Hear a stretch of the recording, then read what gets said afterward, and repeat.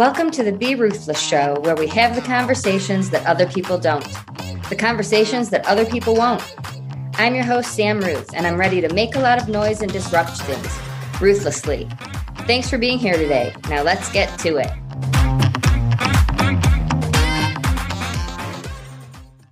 Welcome back to the Be Ruthless Show.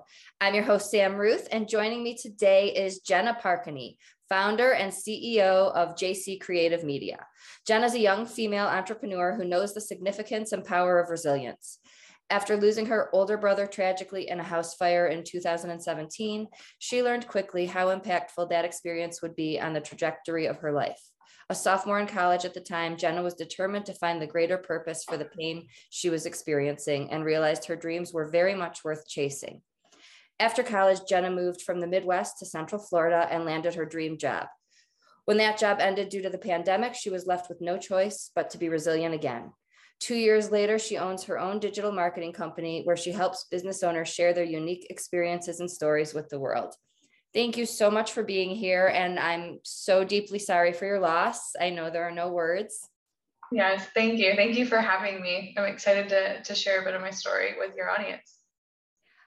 And it's a great story. I feel like we have that choice when we go through something terrible of sinking or figuring out how to swim, and you are swimming madly. So tell us a little bit more about you.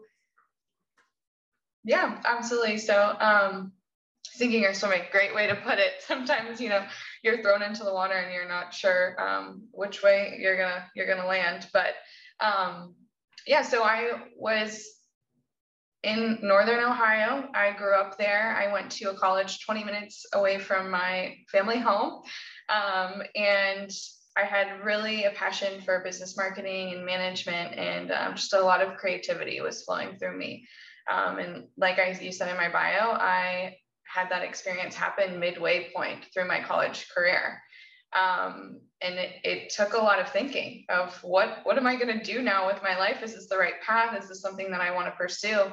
What dreams are out there that I had been thinking about that, am I going to have time to chase them? I think when you see life taken unexpectedly like that, it really makes you think, wow, what am I going to squeeze out of life in this moment in time? So I went full foot on the gas, I would say, and just wanted to move to Florida. I always wanted to be in the sunshine. I really wasn't a fan of the cold up north.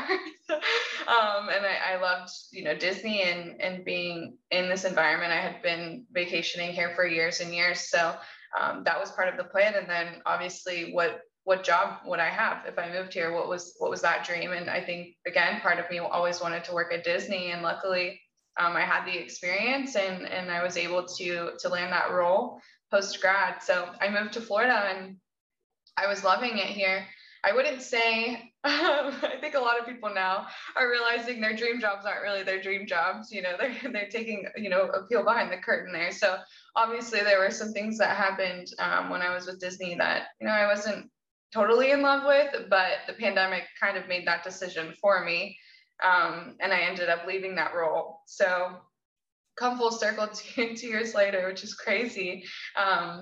I started my own digital marketing company. I'd done a lot of digital marketing in college, and I had, again, that drive for creativity, and a lot of the similar patterns had shown up, like with that resilience and what do you really want to do with your life? What dreams are you haven't chased yet, or what's still coming to fruition? So again, full foot on the gas, and we went for it. And I'm very lucky and I'm very grateful. And I'm still here in Central Florida. I don't plan on leaving anytime soon. It's beautiful here. And yeah, that's kind of the full circle moment. It's very interesting to think about it. My brother's now been gone for 5 years. And to think of all the moments in time that have happened since then are insane. But that resilience that I learned from that experience really is the driving force for a lot of decisions that I make in my life. So I want to know how, I don't think there's any age that you're prepared to deal with something, but in the middle of college, like I couldn't focus when I first lost Jim. Reading, which is something that I love, I couldn't even do it. So I'm thinking, how did you get yourself through school? Yeah, that, I think a lot of people expected me to take a step back, take a, a semester, the timing, I don't want to say the timing was great, but he had passed away during finals week. So it was that Friday. So I had been done with school in that semester, and I had a few campus jobs lined up and things like that going over the summer, which I obviously took a step back from, and work and things like that. But I kind of had the summer to go through that grieving process and realign my mindset and really think about if I could go back to school. I mean, there's no timeline for grief or for healing or for a lot of that. I mean, all of the summer, I think I was really still in shock. And it wasn't, it wasn't until you kind of, I mean, if I'm sure anyone who's been in school can relate. The summer is like a very weird, like, time where you have like lack of responsibilities, but you have this like shadow of, I have to go back to school at some point. So, and your routine's a little bit different, right, in the summer. So when I went back to school in the fall, I think when I got back into routine, that's when it all started to unravel for me. And so it took a lot of discipline and a lot of making sure I wasn't, distracting myself with other things, or, what am I prioritizing and things like that. But really my extracurriculars, I always say, like being around people that were supportive of me. I was very lucky that I was involved in a sorority in college. I was involved in, I was a music and arts festival club, tons of marketing, things here, there, and whatever, leadership positions. So that really was a huge part of my healing, and being around people that were supportive of me, and a little bit of distraction, right? So having, things that I could put my energy into that wasn't, that sorrow and that grief and thinking about, well, oh, he's not here. It was, I had a lot of distraction that I was able to lean on. And I think that's what's important, where you find that. And there is no correct timeline. I think that there are people who have expectations of us, and everybody thought I would go right back to work.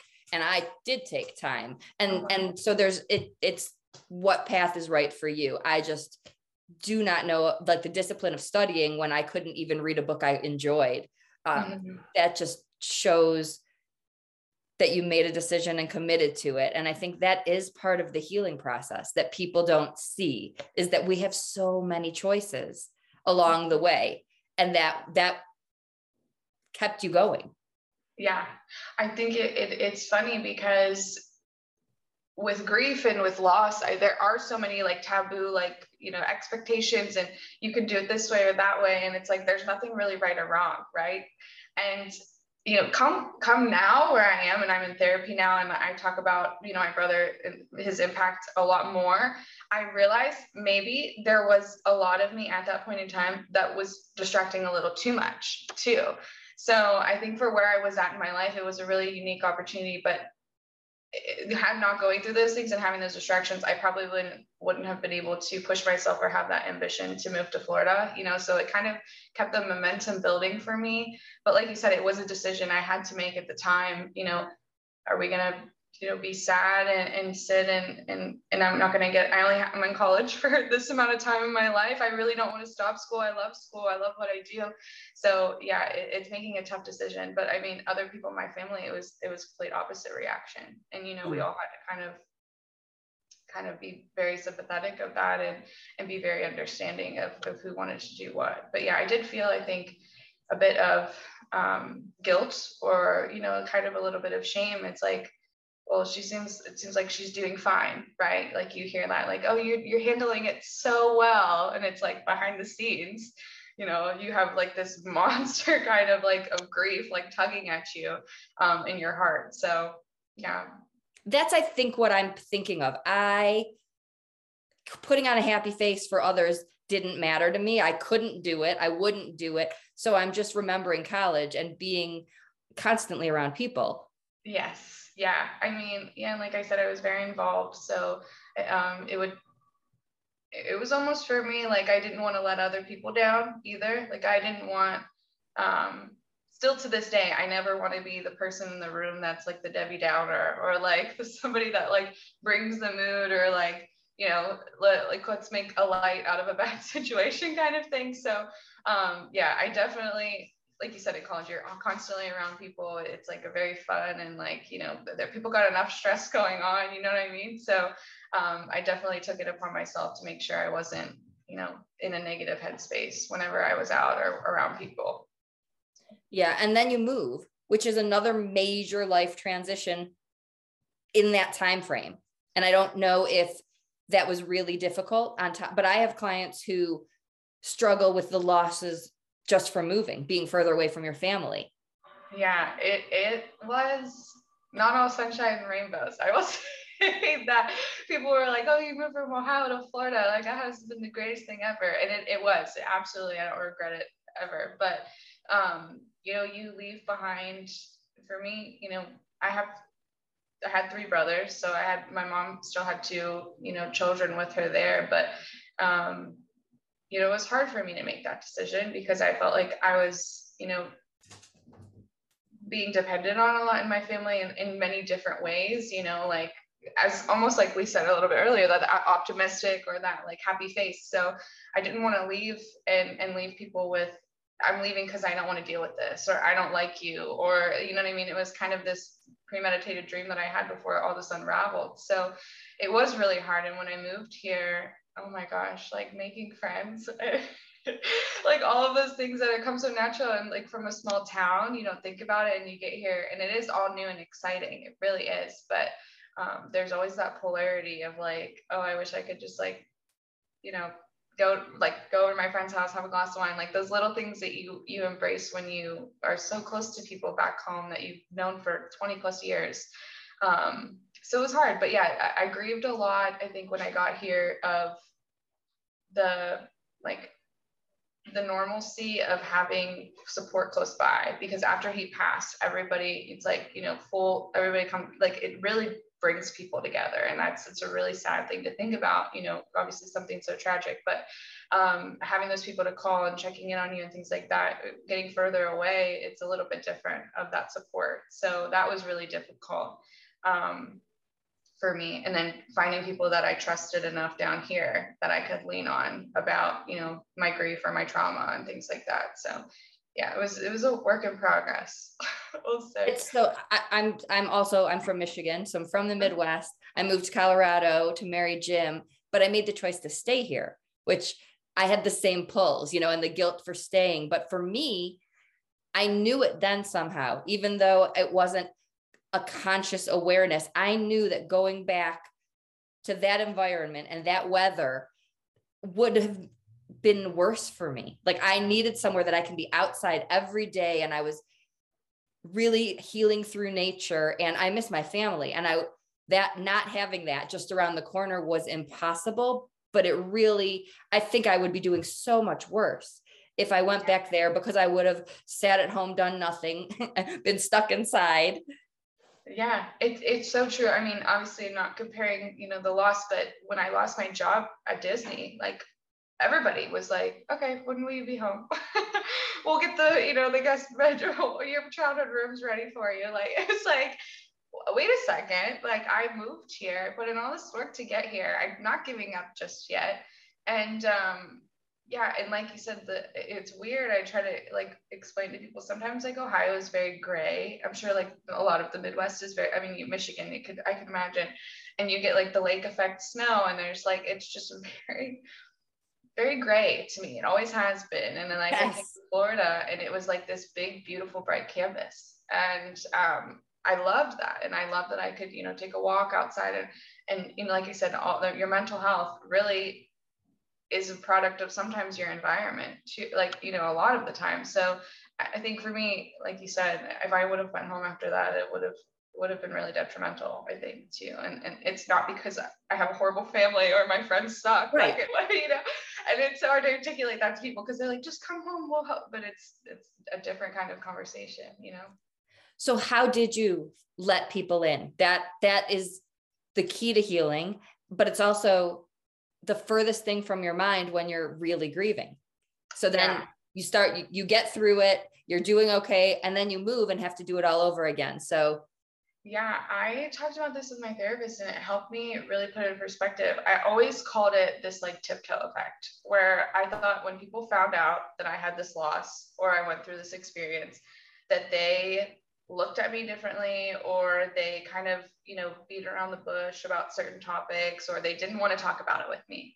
And then I realized there was a lot of shame that I had been kind of projecting in my energy around, like, I wouldn't bring it up because I would be afraid I was going to be that Debbie Downer in the conversation. And I didn't want to tell people, because even though it's a huge part of me, I didn't want them to look at me differently. I was like making those assumptions. So then as I started opening up and like not making, being a little more lighthearted around it, those conversations became so much easier. And people were like so much more empathetic of my experience. And it took me actually kind of, I want to say, like pulling the trigger, or like kind of, putting myself out there to be able to be more comfortable in that. So it was really kind of a self-starter attitude. It wasn't like, I think some people maybe think that like one day you wake up and it doesn't hurt anymore, or, it's not true.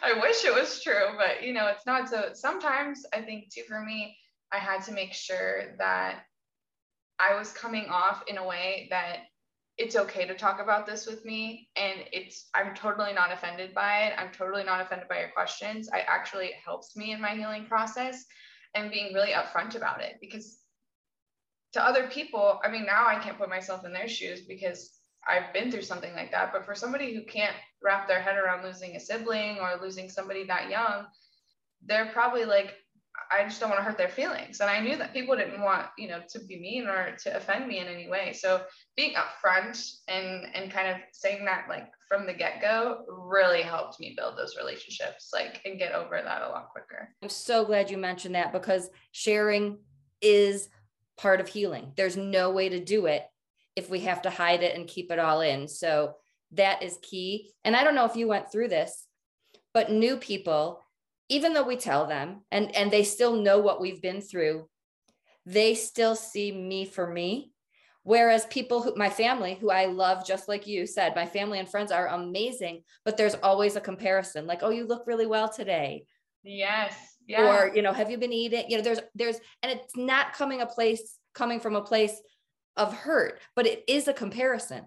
So yeah. I've had this struggle where it's harder for me to see certain people that I've known for my whole life than it is for me to see the people I've let in the past 4+ years.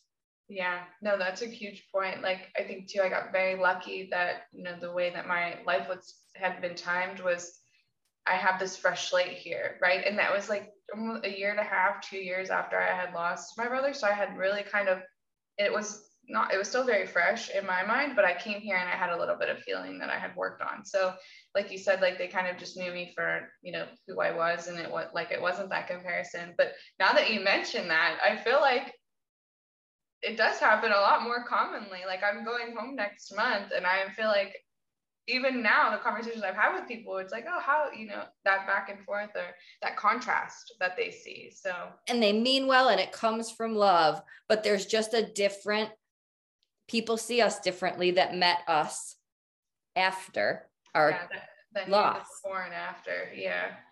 It's very interesting. And I think, like you said, those people aren't trying to offend, or, they just want what's best for you. But that's it. Another thing with grief is it changes. What's best for me changes constantly. And so you have to open up to people and kind of let them especially people who are really close to you, that what you need one day is not what you need the next. And that was something I had to really navigate too, once I started getting comfortable opening up to people, because I was like, well, this didn't bother me, a week ago, but now it's bothering me. And I don't know, can I work on this? Like, what trigger is this? What's going on? And you get kind of confused, but I think that's just grief. It comes in waves, it ebbs and flows, it's a tough thing to process yourself, and then to articulate it to other people, is another step. So it's so important that you said you want people to ask you questions and to talk about your brother. I'm the same way. And for us, we have to know that we can bring it up and it doesn't have to change the mood, but there still are people that don't want, I'm going to be honest. There are people that just, like Sam, it's been almost 5 years. they're not my people. Yeah. And I think or they're not the people I go to in those moments. It doesn't mean I cut them off, but I think finding the right people. So you can say, this didn't bother me a week ago, but it's bothering me today. And they just, even if they don't get it, they get that it's what we have to go through. Right. Yeah. It comes literally out of the blue. Like, grief is like, I'm still learning so much about grief. Like you said, 5 years later.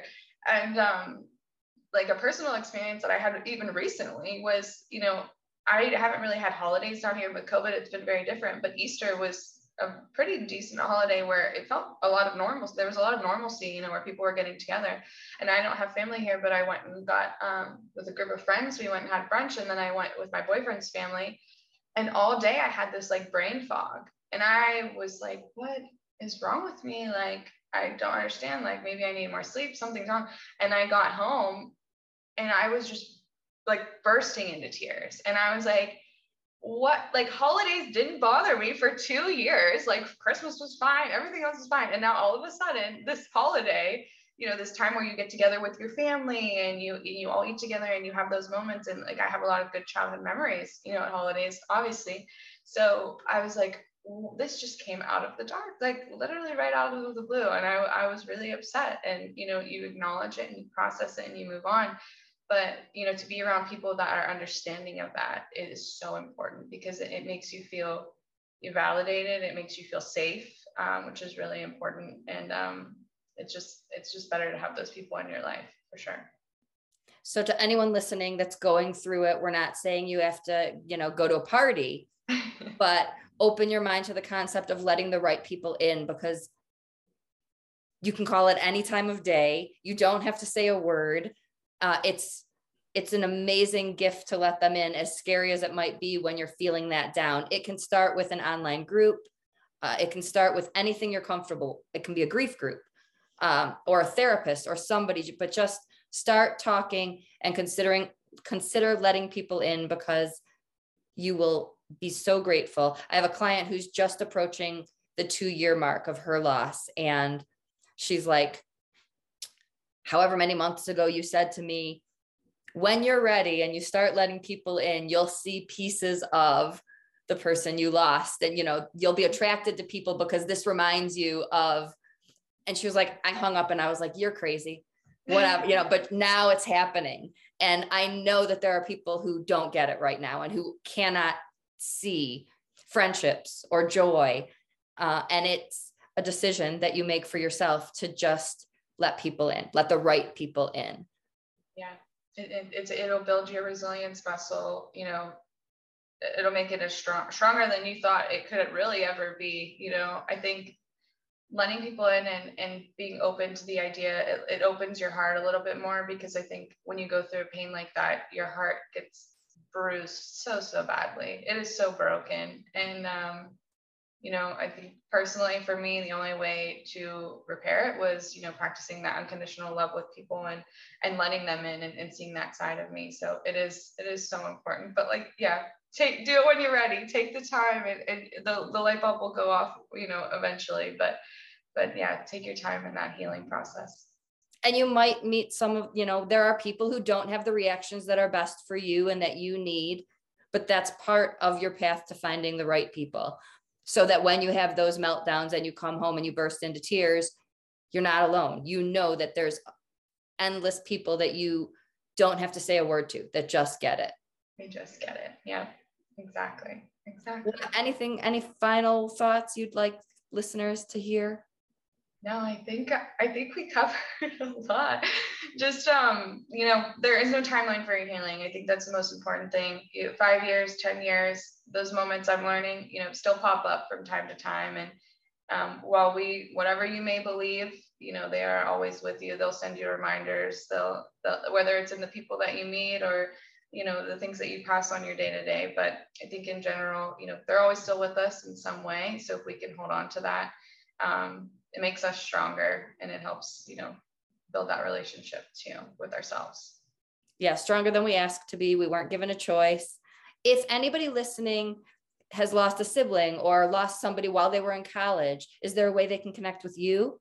Yeah, absolutely. Please follow me on social media. I'm on LinkedIn, or you can shoot me a message even on Facebook. I'm pretty active on social media. So my @ is just @Jenna Parkany, and you can find me there and shoot me a message and we'll connect. Or if you want, you can send me an email. It's just jennaparkany@gmail.com too. You feel more private about doing that. The universe, it's always the simple things, but Jim's best friend worked at Disney for a period of time. And everybody that I know has had such amazing experiences and talks about it 20 years later. So I felt that connection when you were talking about Disney. There you go. See, the signs of things, those little reminders pop up everywhere, whenever you're not expecting it to. So that's so perfect. That's awesome. Thank you so much, not just for sharing your time, but for being so open about a topic that makes others uncomfortable, but is so necessary.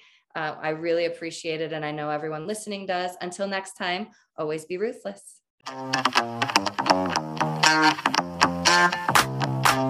Thanks so much for listening today. Your support means everything to me, truly. If this podcast resonates with you, please do me a favor and join in the Ruthless movement by making some noise and doing one of these 4 things. Subscribe so you don't miss an episode. Tell a friend so we can break stigmas even faster. Leave a review so people can see what you think of the show. And last, if you want to learn more about me and be a part of the Grief Hab community, please head on over to the Facebook group. We'd love to have you. Thanks again for spending your time with us, and see you next week.